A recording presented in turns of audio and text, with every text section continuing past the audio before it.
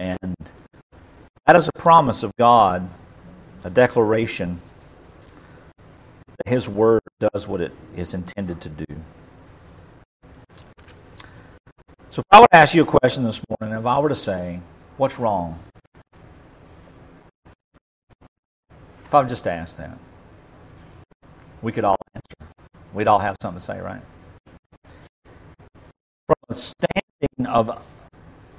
From a biblical standing,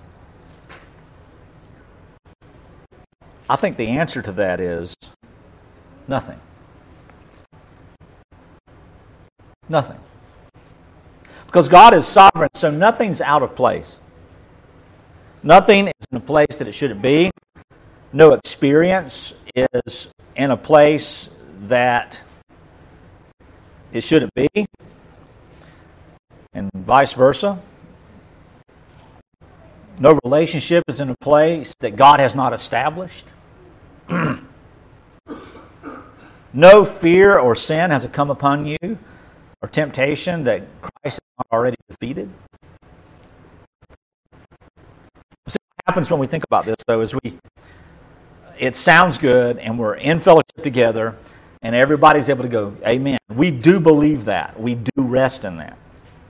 Singing the song, Be Still My Soul, is one of my favorite hymns in the entire book. Because it is the struggle that I deal with the most. Being still. Faith, by definition, is resting because of confidence granted to us by the Spirit of God in the promises of God. And that's a short answer. It looks to that which is unseen, which is unknown, which is non-tangible in our experiences with this present world, to trust in that which is invisibly promised to us by God, who has made Himself visible through the person of Jesus Christ, through whom we see the fullness of all that He ever has been or ever will be. That's what the word glory means, y'all. Y'all don't forget that. Go back to John if you want to, John 1, and look at those sermons. We have seen the glory of God in the face of Christ. We are still able to peer upon that through the lens of Scripture, the Word of God alone. This written book, this collection of letters and books and writings, God supernaturally works through to show us Himself. And when we see Him, we rest. And when we're resting, we have joy. And when we have joy, we're thinking about others. And when we're thinking about others, we're serving Christ.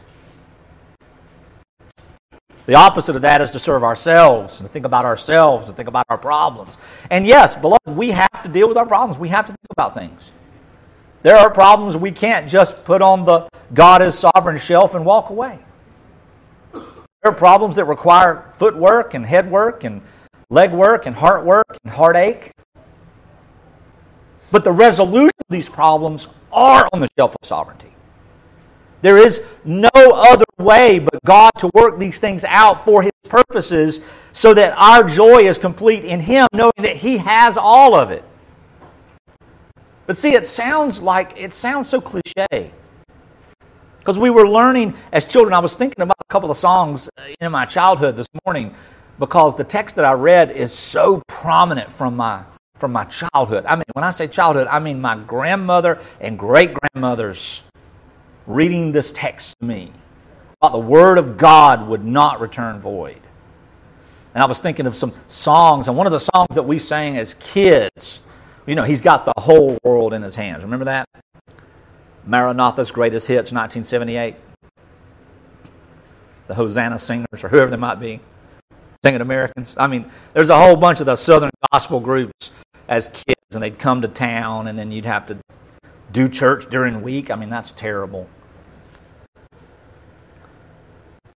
And I'm not advocating for any of their gospels, because we don't know what they were. these industries and things. When you take the Psalms, or you take Proverbs, or you take Isaiah, or you take Scripture and you put music to it, it's true. I don't care who's singing it. The devil himself is singing it. It's true. But we think that it's placating to some nonsensical, childish thing to say God has it all in His hands. That's the point I was getting to. And then I ran the rabbit right out of the building. We chased him right on out with a broom. Speaking of brooms, anyway. And then we think, well, I'm an adult now. I'm a grown-up, or I'm doing adulting, as some of the millennials would say. I'm adulting. I don't know what that means. You know, my dad's like, son, you got 2 legs, go outside, clean the yard.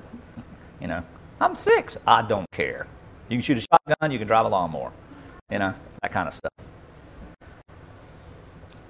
But we think we're wiser. And that is true, but wisdom would say, all the stuff I know doesn't matter in the face of sovereignty. Well, you know, what can I do? Well, I'll tell you what we can do. We can get leaves, and we can cover our nakedness with our own leaves. We can get our friends together and all their spiritual wisdom, and we can build a tower to heaven. That's what we can do. And none of it will work. But we'll work, and none of it will work. Beloved, what's wrong? That's what's wrong. That's really the only thing that's wrong in the world today with God's people. The only thing that's wrong with the world today with God's people is that we are not resting nor charged to rest in the sufficiency of His power and understanding and knowing that He has purposed all things according to His will, according to our joy and the shared glory that we will have with Christ in the end. Now, didn't that make it simpler? That's how I thought when I was a kid. We say. The same thing we thought, you know, Cookie Monster was real. And Big Bird and all these others. There was no man behind the puppet on that. It's a real thing. But beloved, that's really what faith does. It brings us back to a childlikeness in our resolve, see.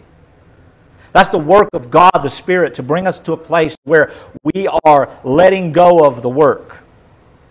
And we are resting to know wisely what work we are to be doing. And Jesus, in John 6, is talking to the masses right after he feeds them miraculously. 20+ thousand people. And they come after Him for more food.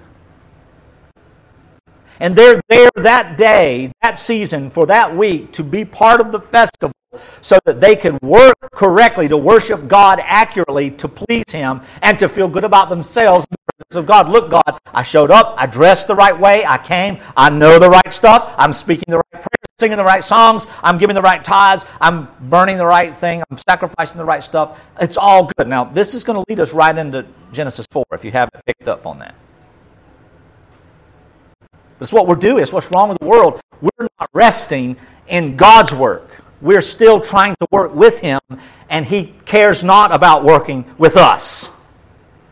He worked for Himself, for us, and applies all of His work to us as He sees fit. There are no triggers on our account that causes God to apply stuff to us. That is a historical error. And it will always lead men back to the work clock, punching the clock, walking in a way that makes them feel that God is pleased with them, when God is pleased because He has slaughtered His Son in our place. And if that's not your good news, beloved, we might need to change the moniker, beloved.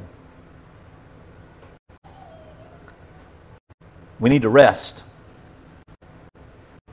And in resting in our salvation and God's sovereignty, then we are told to work. And that work is very simple. First, to love the Lord our God with all of our heart, with all of our mind, with all of our soul, and to be a little bit superlative, with all of our strength. With all of our thoughts, mind, all of our heart, affections, all of our soul, everything we are, all of our strength, everything we do. And of equal importance, to love our neighbor as ourselves. Then we see the apostolic writing, and we see all the letters written to the saints who are secure in the work of God, not their faith, Understand this, beloved. The Scripture does not teach that you are confident in your faith. You are confident by faith in God's merciful promise in Christ. There is no other language. Faith in one's faith is death, because that is a work of the flesh. And beloved, you may have good faith today. God is good. He's strong. He's going to see me through this. Christ has satisfied His wrath. I'm a child of God. There's no one that can tell me anything different. Get in the car. You're going to hell before you get to McDonald's in your own mind. You see? That's how it goes. And don't lie. We're all there. Especially if there's a Burger King desire and a McDonald's desire, and I don't care where we go. Well, let's go here. I don't like that. Oh, I'm sick of this. I mean, my wife and I haven't driven or ridden to church together in 20 years. So that we don't. That's a joke. Fight about where we're going to eat. We rest in the work of God.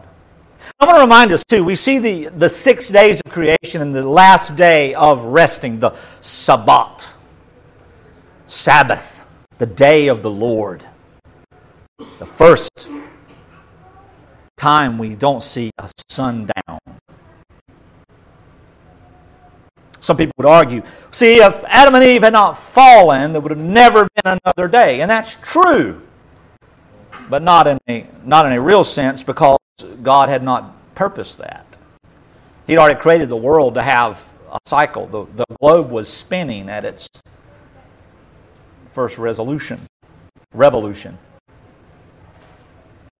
And there was day and there was night and there was morning and evening. But the last day is no evening at all and still has not gone down. You understand that? So the seventh day is not stopped for the beloved of God. It's a picture. That's why we are supposed to understand the first part of Genesis as an illustration, not an explanation. And if that offends us, beloved, we need to open our eyes.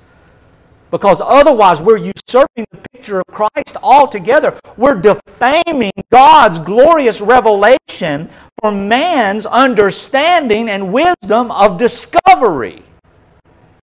When Paul says, no man seeks after God. But we see what the Scripture has taught us. And last week I re-emphasized the point that God's uniting Himself to His people through His Son, through the flesh of Christ, as He gave out of the flesh of the man a woman of His own kind to Himself. Christ has been given a people, has become like them, and through His flesh He has been given a people of Himself, for Himself. And they are righteous as He is righteous because they are clothed in Himself, you see. These pictures are important because God is creating, God's Word is decreeing, God's decrees are producing, and the production of God's work is always perfect. Even when the Word of God goes forth, just like this morning, and someone goes, I'm done, and they're never going to listen to what I have to say again. Well, they're shutting the Lord out, not James. Sure, I have a lot to say, but if I say the truth of God's Word, if my exposition is right, there is no charge. None whatsoever. Just like with you. We can have a lot of thoughts and philosophies and things that we think about and things that we ponder, but when it comes to saying, thus saith the Lord, we are expressing that which God has clearly expressed. And people don't like that. And it used to bother me. Like, why? And then the Lord helped me settle my heart in the midst of that conundrum by realizing that what he means when he speaks through Isaiah's writing is that when someone does not see, that it was his intention to begin with. When someone cannot rest, it's because God intended for them not to rest that moment. When someone does not come to believe, it's because God has not intended for them to believe. Do you know the promise of grace in the context of letting go of wrath in Egypt. I want you to hear this. The promise of justice breaks us. The reprieve pulls out the haughtiness of our true nature. Boy, if you don't do this, I'm going to whip your behind. You ever heard that, guys? Gals? I mean, if you were raised by a Southern parent, you probably heard that. And then we go, oh, I don't want to die. And then when we get the reprieve, we get a little haughty. I got away with it. I'll do what I want to next time. So, the Word of God, when given even in a warning, is not that which softens the heart. Most of the time, it causes rebellion. God said, don't eat of these trees, lest you die, for when you eat of it, you will die. Prophetically, Christ said those words to Adam. And that law, that command, could never be kept by a creature. So the word of the Lord went forth to Adam, and it produced death. Just like the law goes forth, and everywhere the law is preached to men, death is the outcome. When the Scripture says that Jesus was subject to the law, that means He became subject to its consequence. And so today, let's look at the word of the Lord. Now, the serpent, verse 1 of chapter 3, was more crafty than any piece of the field that the Lord God had made. And he said to the woman, did God actually say, you shall not eat of any tree in the garden? And the woman said to the serpent, you may eat of any of the fruit of the trees in the garden, but God said, you shall not eat of the fruit of the tree that is in the midst of the garden, neither shall you touch it, lest you die. But the serpent said to the woman, you're not going to die. Surely you're not going to die, for God knows that when you eat of it, your eyes will be opened, and you'll be like God. You'll know good and evil.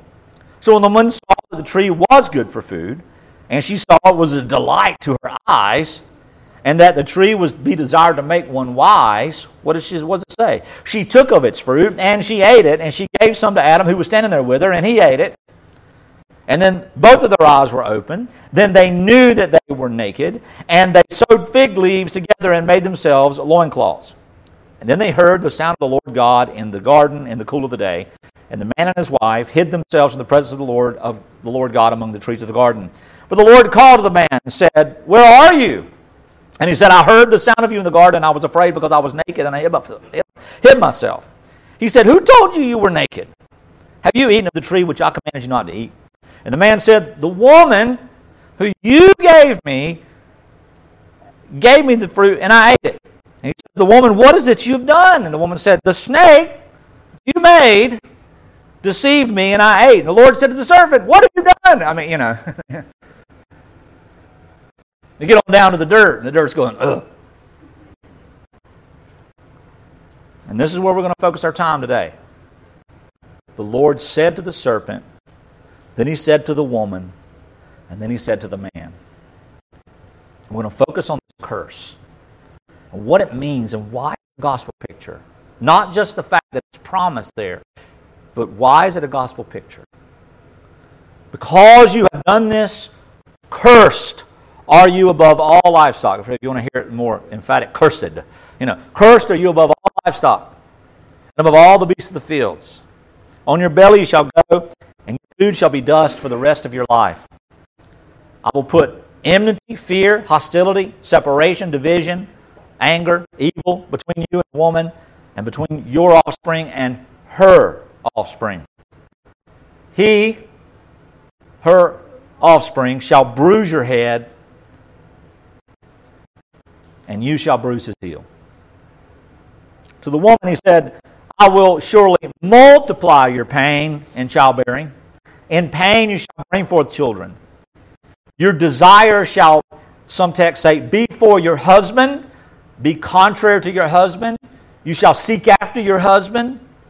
You shall seek to rule your husband. All these things are the same. But he shall rule over you. And to the man he said, because you've listened to the voice of your wife and eaten of the tree of which I've commanded you. Now keep in mind there, he's not saying you shouldn't listen to your wife. He's saying you listen to your wife instead of me. You listen to the serpent instead of me. Get this. This is not instruction. This is narrative with extreme gravity behind it. And because you have eaten of the tree of which I commanded you, you shall not eat of it. Cursed is the ground because of you. Cursed is the world because of you. Cursed is the creation because of you. See why we got to go to Romans 8 today? In pain you shall eat of it all the days of your life. Thorns and thistles it shall bring forth for you, and you shall eat the plants of the field. By the sweat of your face you shall eat bread till you return to the dirt, for out of it you were taken, for you are dust, and to dust you shall return. And then verses 20 through the end we've already dealt with, and I told you I was coming back to these texts.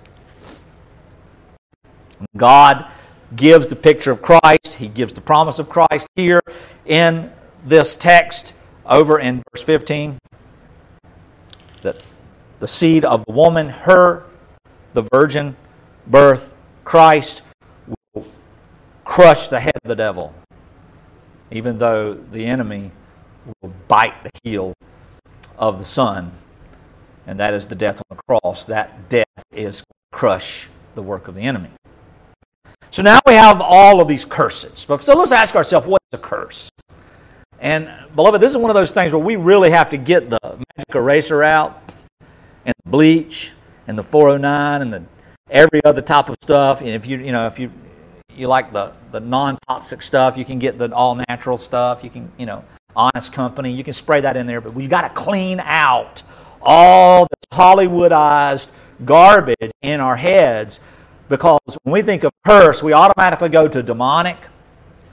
We go to the supernatural. We go to all these things. We go to this generational type thing. Well, I can't wash this off. Beloved, you've got to wash this thinking away from you.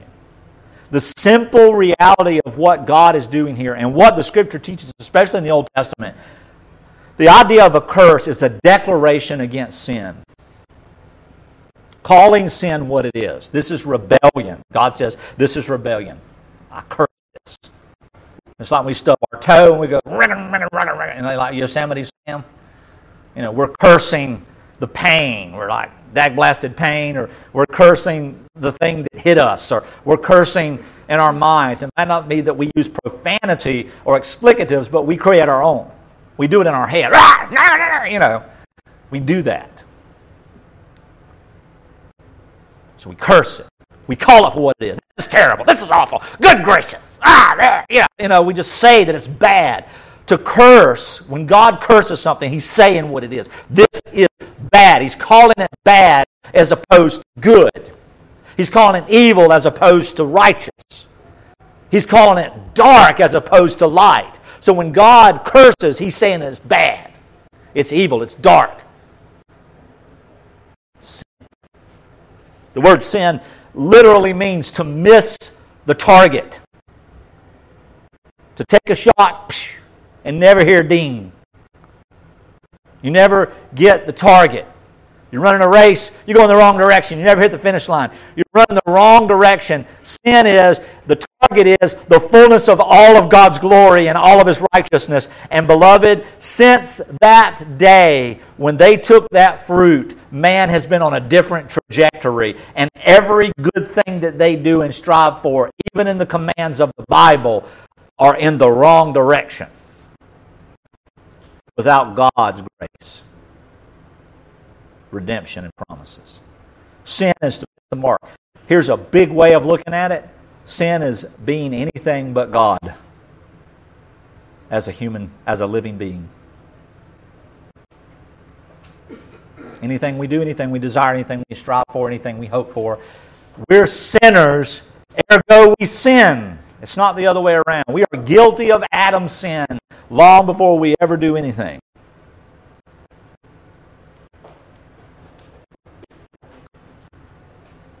Sin. That's the first part of cursing, to declare it sin. The second part of a curse in the Old Testament, when something is cursed, is to show the consequences. So when God says, "Cursed are you above all livestock," and I've given this example, snakes are feared. A lot of things are feared, but snakes, most people look at snakes throughout the ages because of this story as the embodiment of evil.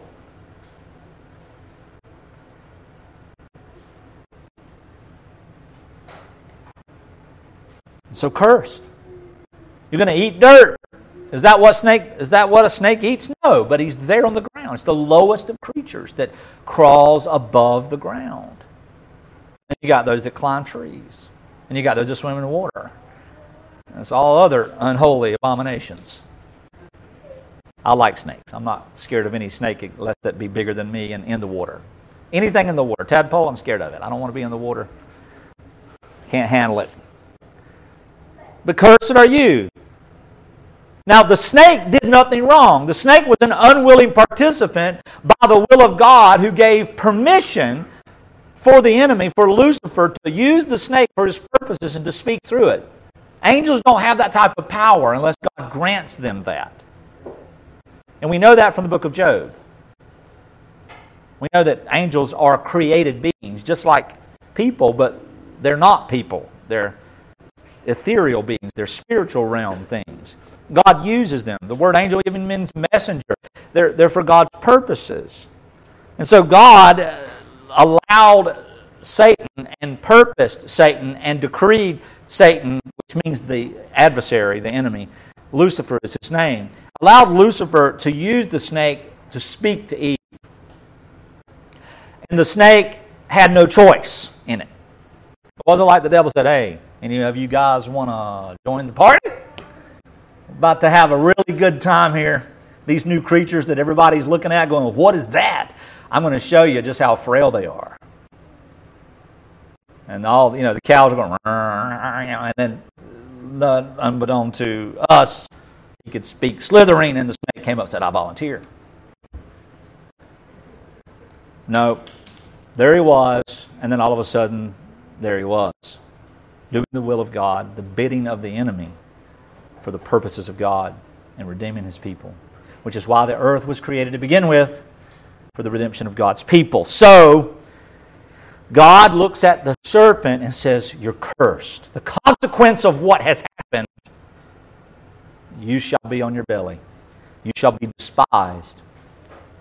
Then speaking to the enemy,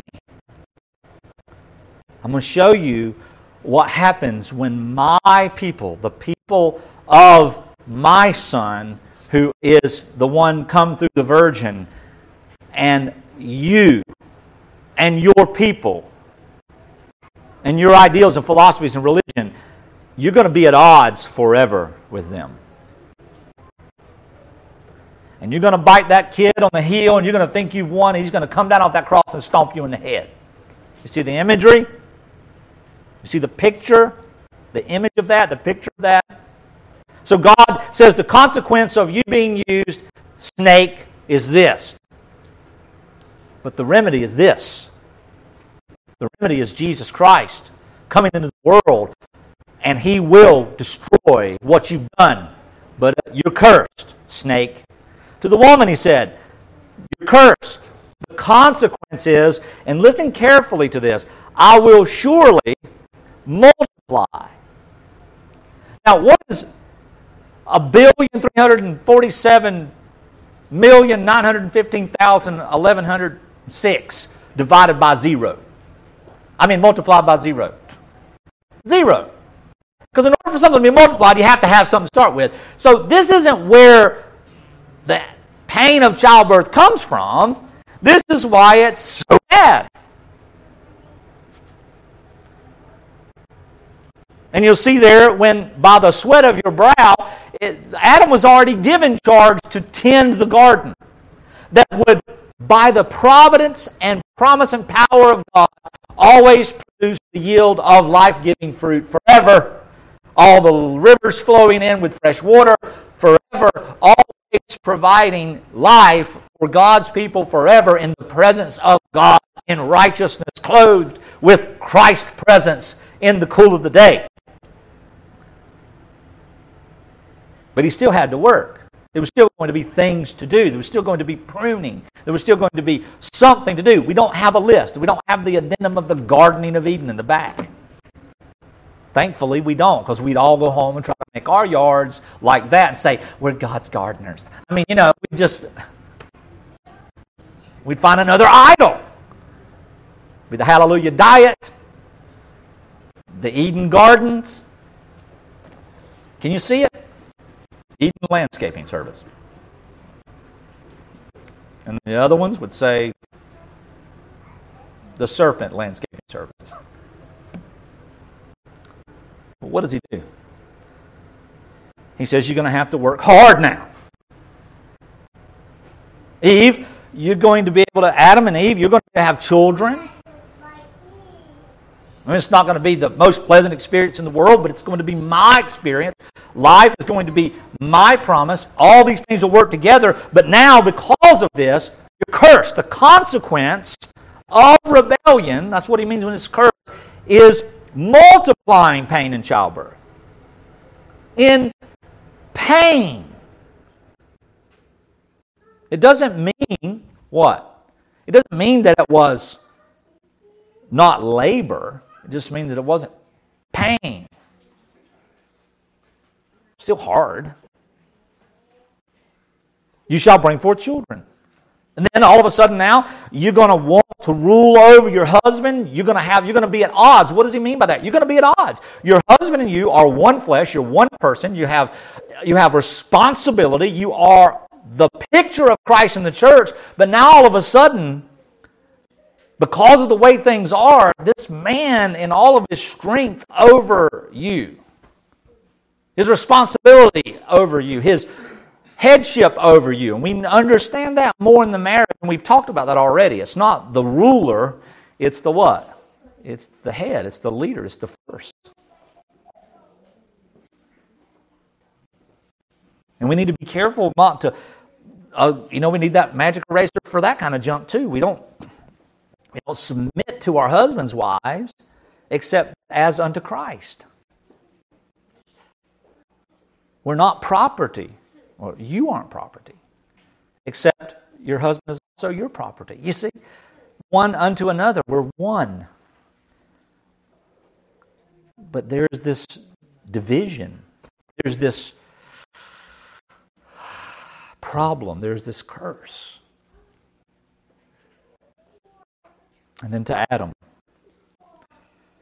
In pain, you shall be able to eat. In pain. Beloved, our work never produces produce. It never yields the fullness of everything that it would yield in perfection, because everything that we do, even if we complete it and fix it perfectly, the reason that we have to repair and redo and constantly work is because all of it is under the curse of sin. Otherwise, we brush our teeth once, never to brush them again. Put oil in our car, never to have a problem again. You know? We wouldn't have rain beating down on our roofs to have to redo them. We wouldn't have to weed our gardens. I mean, everything would just stay in a state of goodness. But, beloved, we can work all we want to work, and we get up the next day, and there's more work to do. I can't tell you how many brooms I've bought in my days. Brooms. And I'm not a cheap broom guy. Can't get a cheap broom. Got to have a good broom.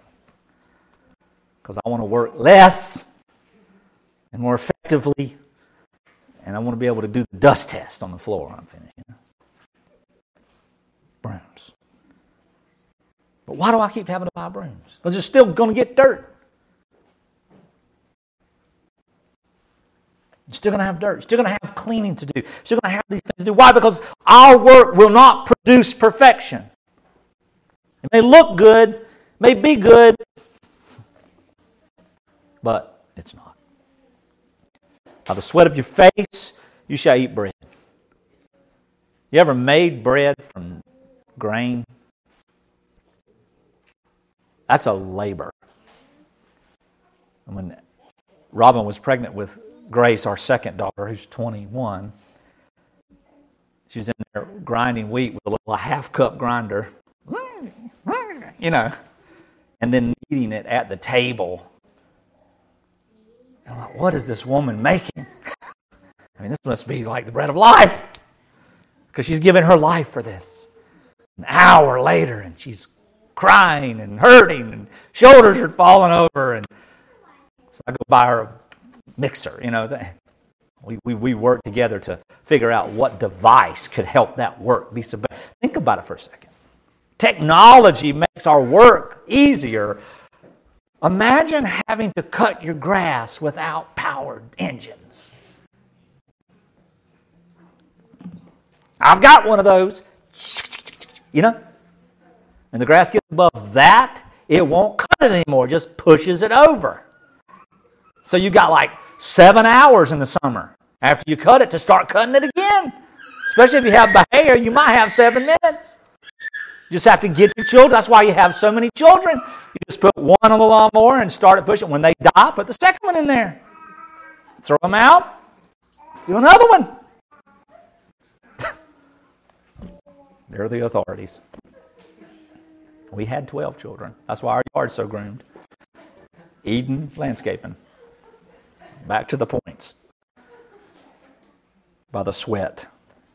You shall work the very dirt that you are, and it will not produce for you. You know, it's interesting, as we'll see next week, Cain got the same promise. As a matter of fact, Cain got it worse. Cain was told, not only are you going to have to work hard the land, but I'll never let it grow for you. Everything you touch is never going to produce you food. What did that mean for Cain? First market owner. The first barterer. He couldn't produce anything to eat. He had to trade for it. He had to work for it. He had to do something else. So now we see the system of employment. It's not new. Capitalism is not new. Employeeism is not new. It's always been greed-driven. It's always been sinful. Look, capitalism is God's economy. No, it's not. God's economy is koinonia. What does that mean? All things in common. Ugh. Sounds like socialism to me. No, it's much different than that. It's willful. Let's be careful how we... Remember last week I talked about my freedoms? Let's be careful. It's hard, isn't it? So here we have these curses, this consequence of this rebellion, missing God's essence. God is saying, now the world is cursed because of you. What's the ultimate end of it? Reconciliation. You're going to work this dust, and then I'm going to put you back in the dust. You're going to die. But ultimately, the promise of life is Christ. So Christ, look at this now. Christ, the God-man, is God Himself is going to come into the world through the labor pains of a woman under the curse. And if infants could talk, I don't know about you, I've seen 5 births. 4 births and a cesarean. I've seen it. This is trauma. This is horror. All you young people like to go see horror movies this time of year. Let me let you watch a live birth. It would be terrible. Yeah. It would be traumatic. Our farm kids, they understand all this. Here's the God of the universe going through the trauma of birth. It's traumatic for the child. And they're an unwilling participant. When the angel of the Lord doesn't walk around through this closet of souls, anybody want to get born today? They're like, Johnny, what's that? Where? Ha, sucker, got you. Ha. Could you imagine? And I know some psychologists and others have studied the idea of trying to find regression and take people back to their birth experience and all this kind of stuff. Nonsense, it doesn't work. But I mean, can you imagine? being fully cognizant and fully wise and fully aware and just going through the birth experience as a child. No! Here's God going through the experience. Here is His virgin mother going through the experience of child pain, birthing pain. God exposes Himself to the very curse.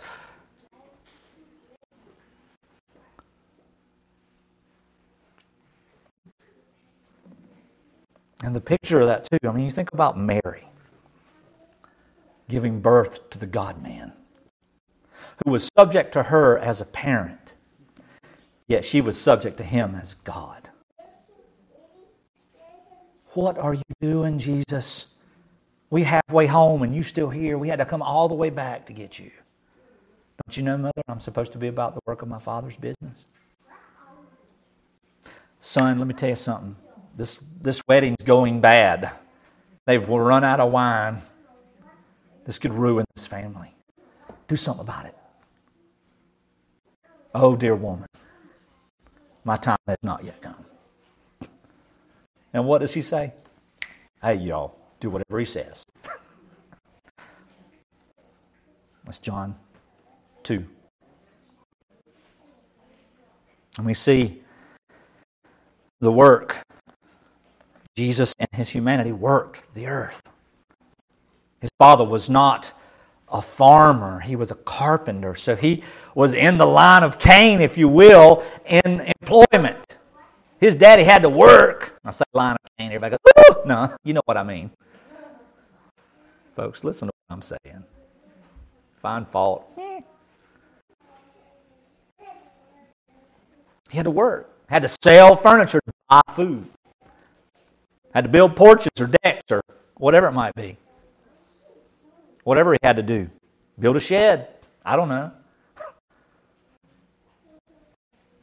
So they could sell it, so they could buy food, so they could eat. So they could buy sacrifices at the temple for their worship. Because they didn't have it. He made Himself subject to it. And beloved, at the end of it all, the consequence of sin and rebellion, the curse brings death. But what caused the curse to begin with? Man working things out in his own understanding. My ways are not your ways, and my thoughts are not your thoughts. My word has gone forth, God would say, and this is the promise that I've given, and this is what is going to happen, and this is the consequences, the curse of your rebellion. This is the curse of your work. So see, the true nature of what sin is man thinking that he can work to please God in his own efforts and power. Not resting in the promises of God's provision of life and sustenance. So now go to Romans 8. Let's put this in perspective as it relates to us as the believer. Because think about these folks listening to Moses as he wrote this and it was read, and they're thinking, oh wow, they had the same idea that we had. Dumb Adam. If Adam had just not done that, it's not the point. The point is God is sovereign over that. The point is that God is gracious to His people. That even though we will always try to work to do our own thing, He is faithful to arrest us and snatch us out of this domain of darkness. See, the domain of darkness in the world is the work of man thinking that it's producing fruit. It's a blindness. And the irony behind that is that the serpent, Lucifer, promised sight, but really gave blindness. Because to see evil is to not see righteousness. Think about that for a second. Romans chapter 8. Paul suffering, the church suffering, these Gentile Christians, these Roman Gentile Christians were looking at their Jewish friends and neighbors and going, what in the world? How are we God's elect? We're not Jews. And how is it, what are we going to have to do? Are we going to have to work hard to catch up to the work of Israel? Are we going to have to start going to temple? Are we going to have to start... See, these things were taught to them. That wasn't a poof all of a sudden. Regeneration doesn't give you all the distinctions of man-made religion. And people who claim that are as blind as a bat.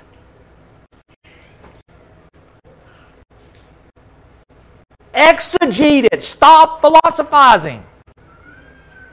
We look at the text, let the text speak out of itself instead of thinking so much about it. Let the Word of God speak. These people were suffering not only in culture, not only in relationships and finances, they were suffering in their own minds. They were worrying about how they might be elect.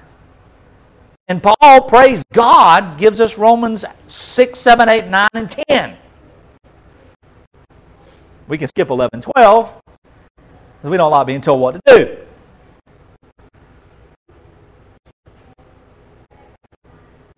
Some Christians say, I don't need to be told what to do. Well, if you don't need to be told what to do, then you're still living in your own works righteousness. Because saying I don't have to do anything God has told me to do because it is all of grace is true, but saying that is blindness to the experience of grace. What do I mean by that? That's to divide the Word of God and not receive the full counsel of it. And that's to say, by doing nothing, by not worrying about intimacy in the body, by not submitting to the Word of God, I am more righteous because I just sit in grace. Can you hear what I just said? I don't even know if I could repeat it without my stomach turning.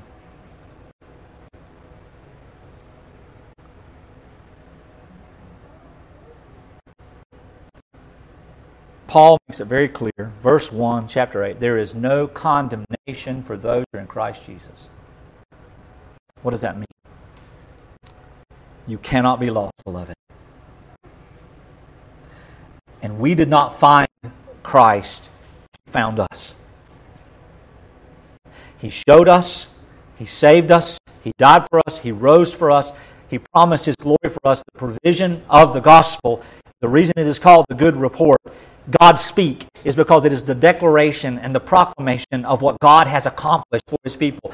It began in the beginning of time of creation and continues to now in the promises of God. What we do in our flesh, even when we're born again, is we're constantly fighting the spirit within us that says rest by trying to do or not do that which is equal to our confidence.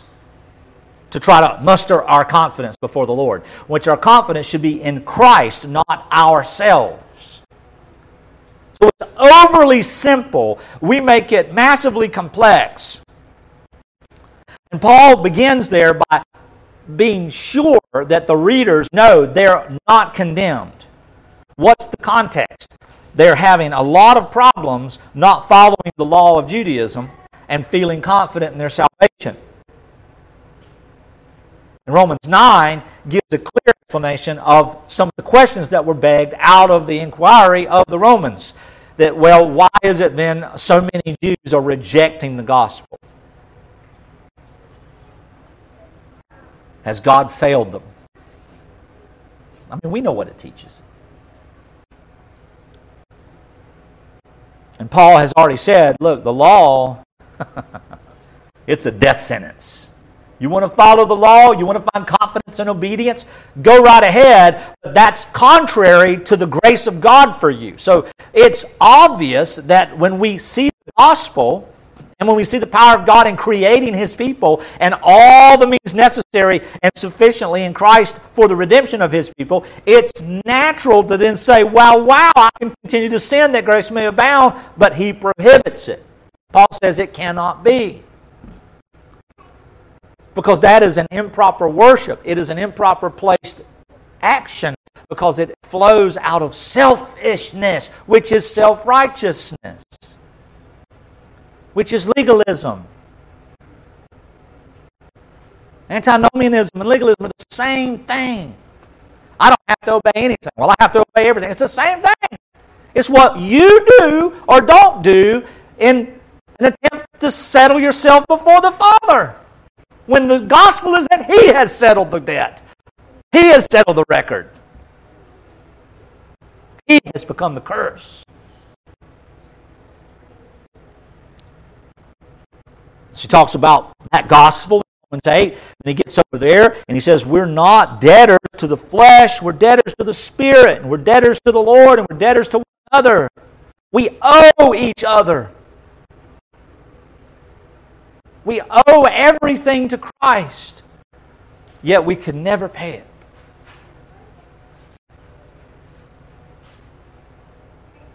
And in verse 18, well, Paul, he transitions. He says, the Spirit bears witness. In verse 15, for all who are led by the Spirit are the sons of God. If you did not receive the spirit of slavery to fall back into fear. In other words, you didn't receive the slavery of being told what to do so much that you got to work harder in order to be satisfied and confident in the Lord and His promises. His promises are enough. But you have received the Spirit of adoption as sons, by whom we cry, Papa, Daddy. An endearing term, not formally, O Father, who art in heaven, but Pops, Dad. That's what that text is showing us. We cry out for our parents in despair. As children, we don't say, oh, Mother, please, Mom. Little children say, Mommy, Daddy, help me. This is our intimacy with the Father who has saved us in Christ alone, and it is a finished work. So we're children. If we're children, then heirs of God and fellow heirs of Christ, provided we'll suffer with Him. Don't give in to the temptation of rejecting Him because there's suffering, because the suffering is part of the experience. It's part of the resting promise. Because we're going to be glorified with Him as He suffered and then glorified. We also are going to suffer and then be glorified. Then he says, for I consider, verse 18. I had to get there so we'd understand what that for was for. I consider that the sufferings of this present time are not worth comparing with the glory to be revealed to us. So we need to stop focusing on the suffering and look to the glory. We need to stop complaining and bickering and arguing and dividing and debating and talking and dealing with everything that's wrong in the world. And when we say what's wrong, we say nothing. For my God reigns and He sits on high, glorified, bringing us to Himself. So hallelujah, let's go. That's what we do. Not worth comparing to the glory that's been revealed for us. For the creation, going back to Genesis 3, waits. Now I want you to think about this. The tree and the birds and the grass outside. This is personification. That means it's putting a personality to a non-person. I mean, just saying something like this microphone, I start giving it attributes and actions and illustrating something about this microphone as if it were alive with a personality, personification. So here we go. Creation waits. What is it doing? Eager longing. You ever longed for something?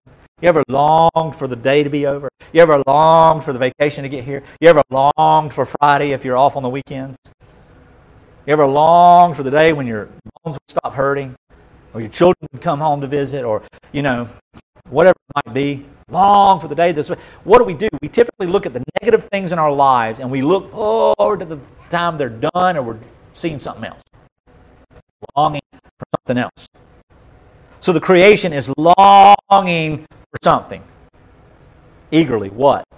For our glorification. Creation is longing for the restoration of the sons of God. Further explanation, verse 20. For the creation was subjected to the uselessness, to futility, not willingly. Snake, dirt. Except hold up Adam and Eve. Sinners. Well, you were the platform on which they stood, so cursed be you. Well, maybe the dirt had some responsibility because Adam indeed was dirt.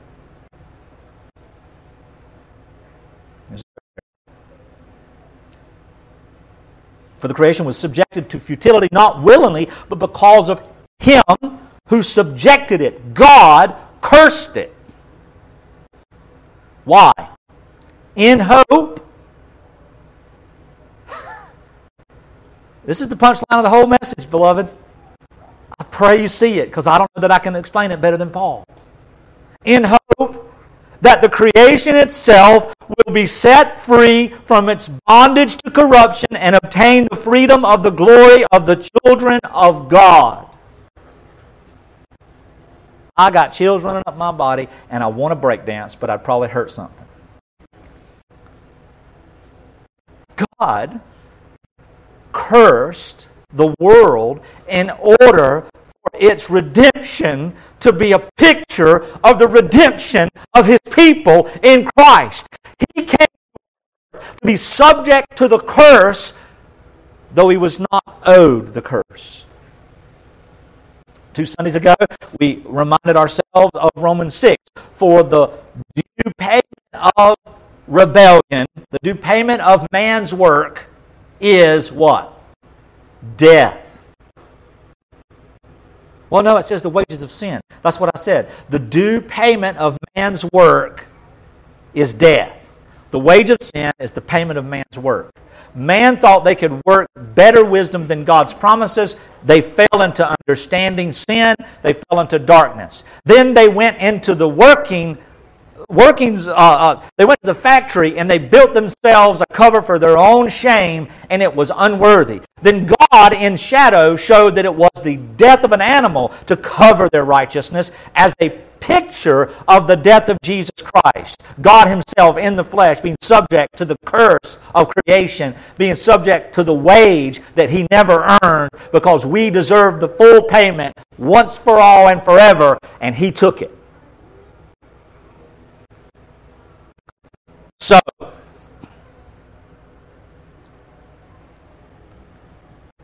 how in the world is reconciliation so good? So perfect. Listen to verse 22. We continue to say about the creation, groaning together. The whole creation has been groaning together. I love this. As if in the pains of childbirth till now. Mothers in the room in childbirth. Horrible experience. Scary experience. Painful experience. Ebb and flow. Even with modern advances in technology, we still can't get rid of all of the pain and the work and the labor. Yet at the birth of that child, all those experiences flush away.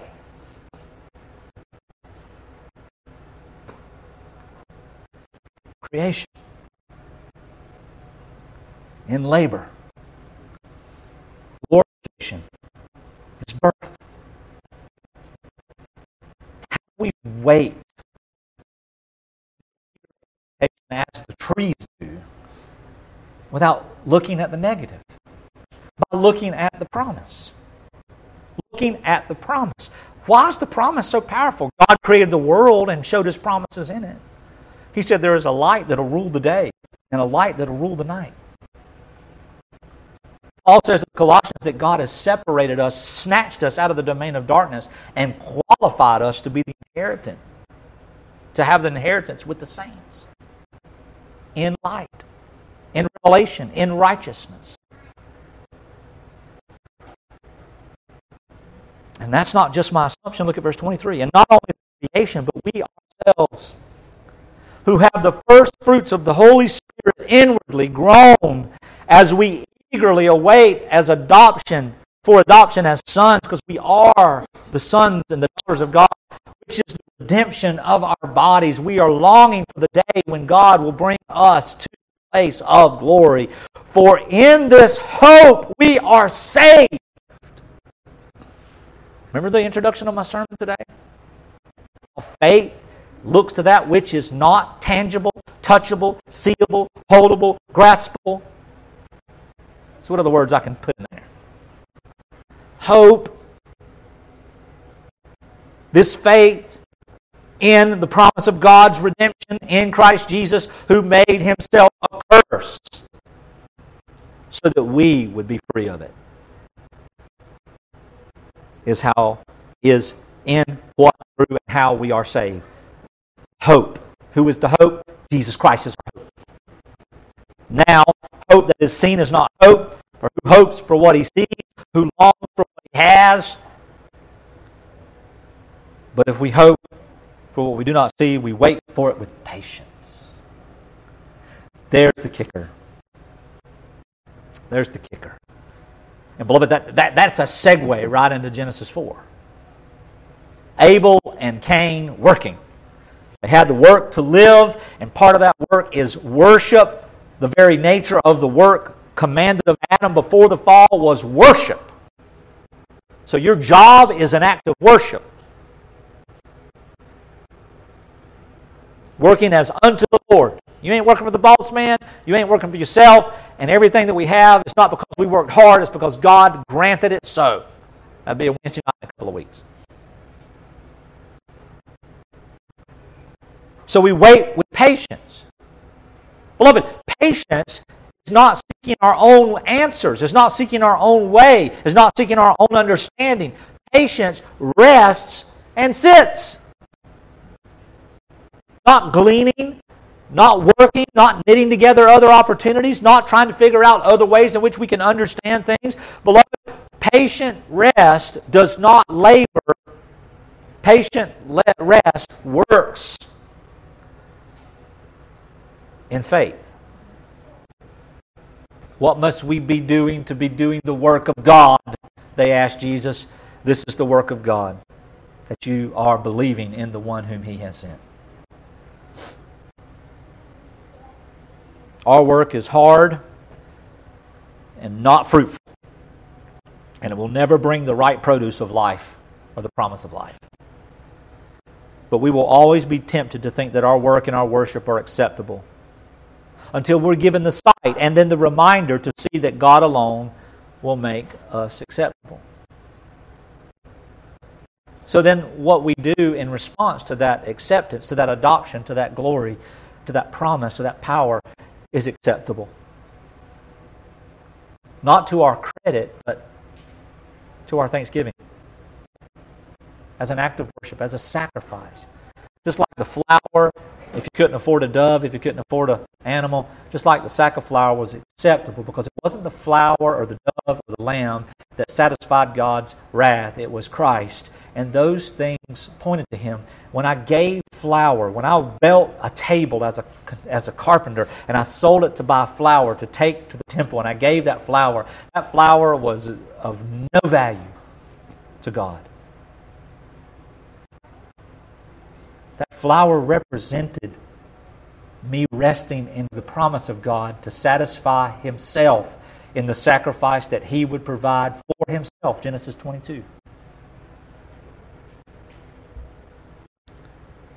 If we want to keep working, get it all down to the nice and pretties, to get it all down to the depths of things, beloved, we can only expect the paycheck to be death in the end.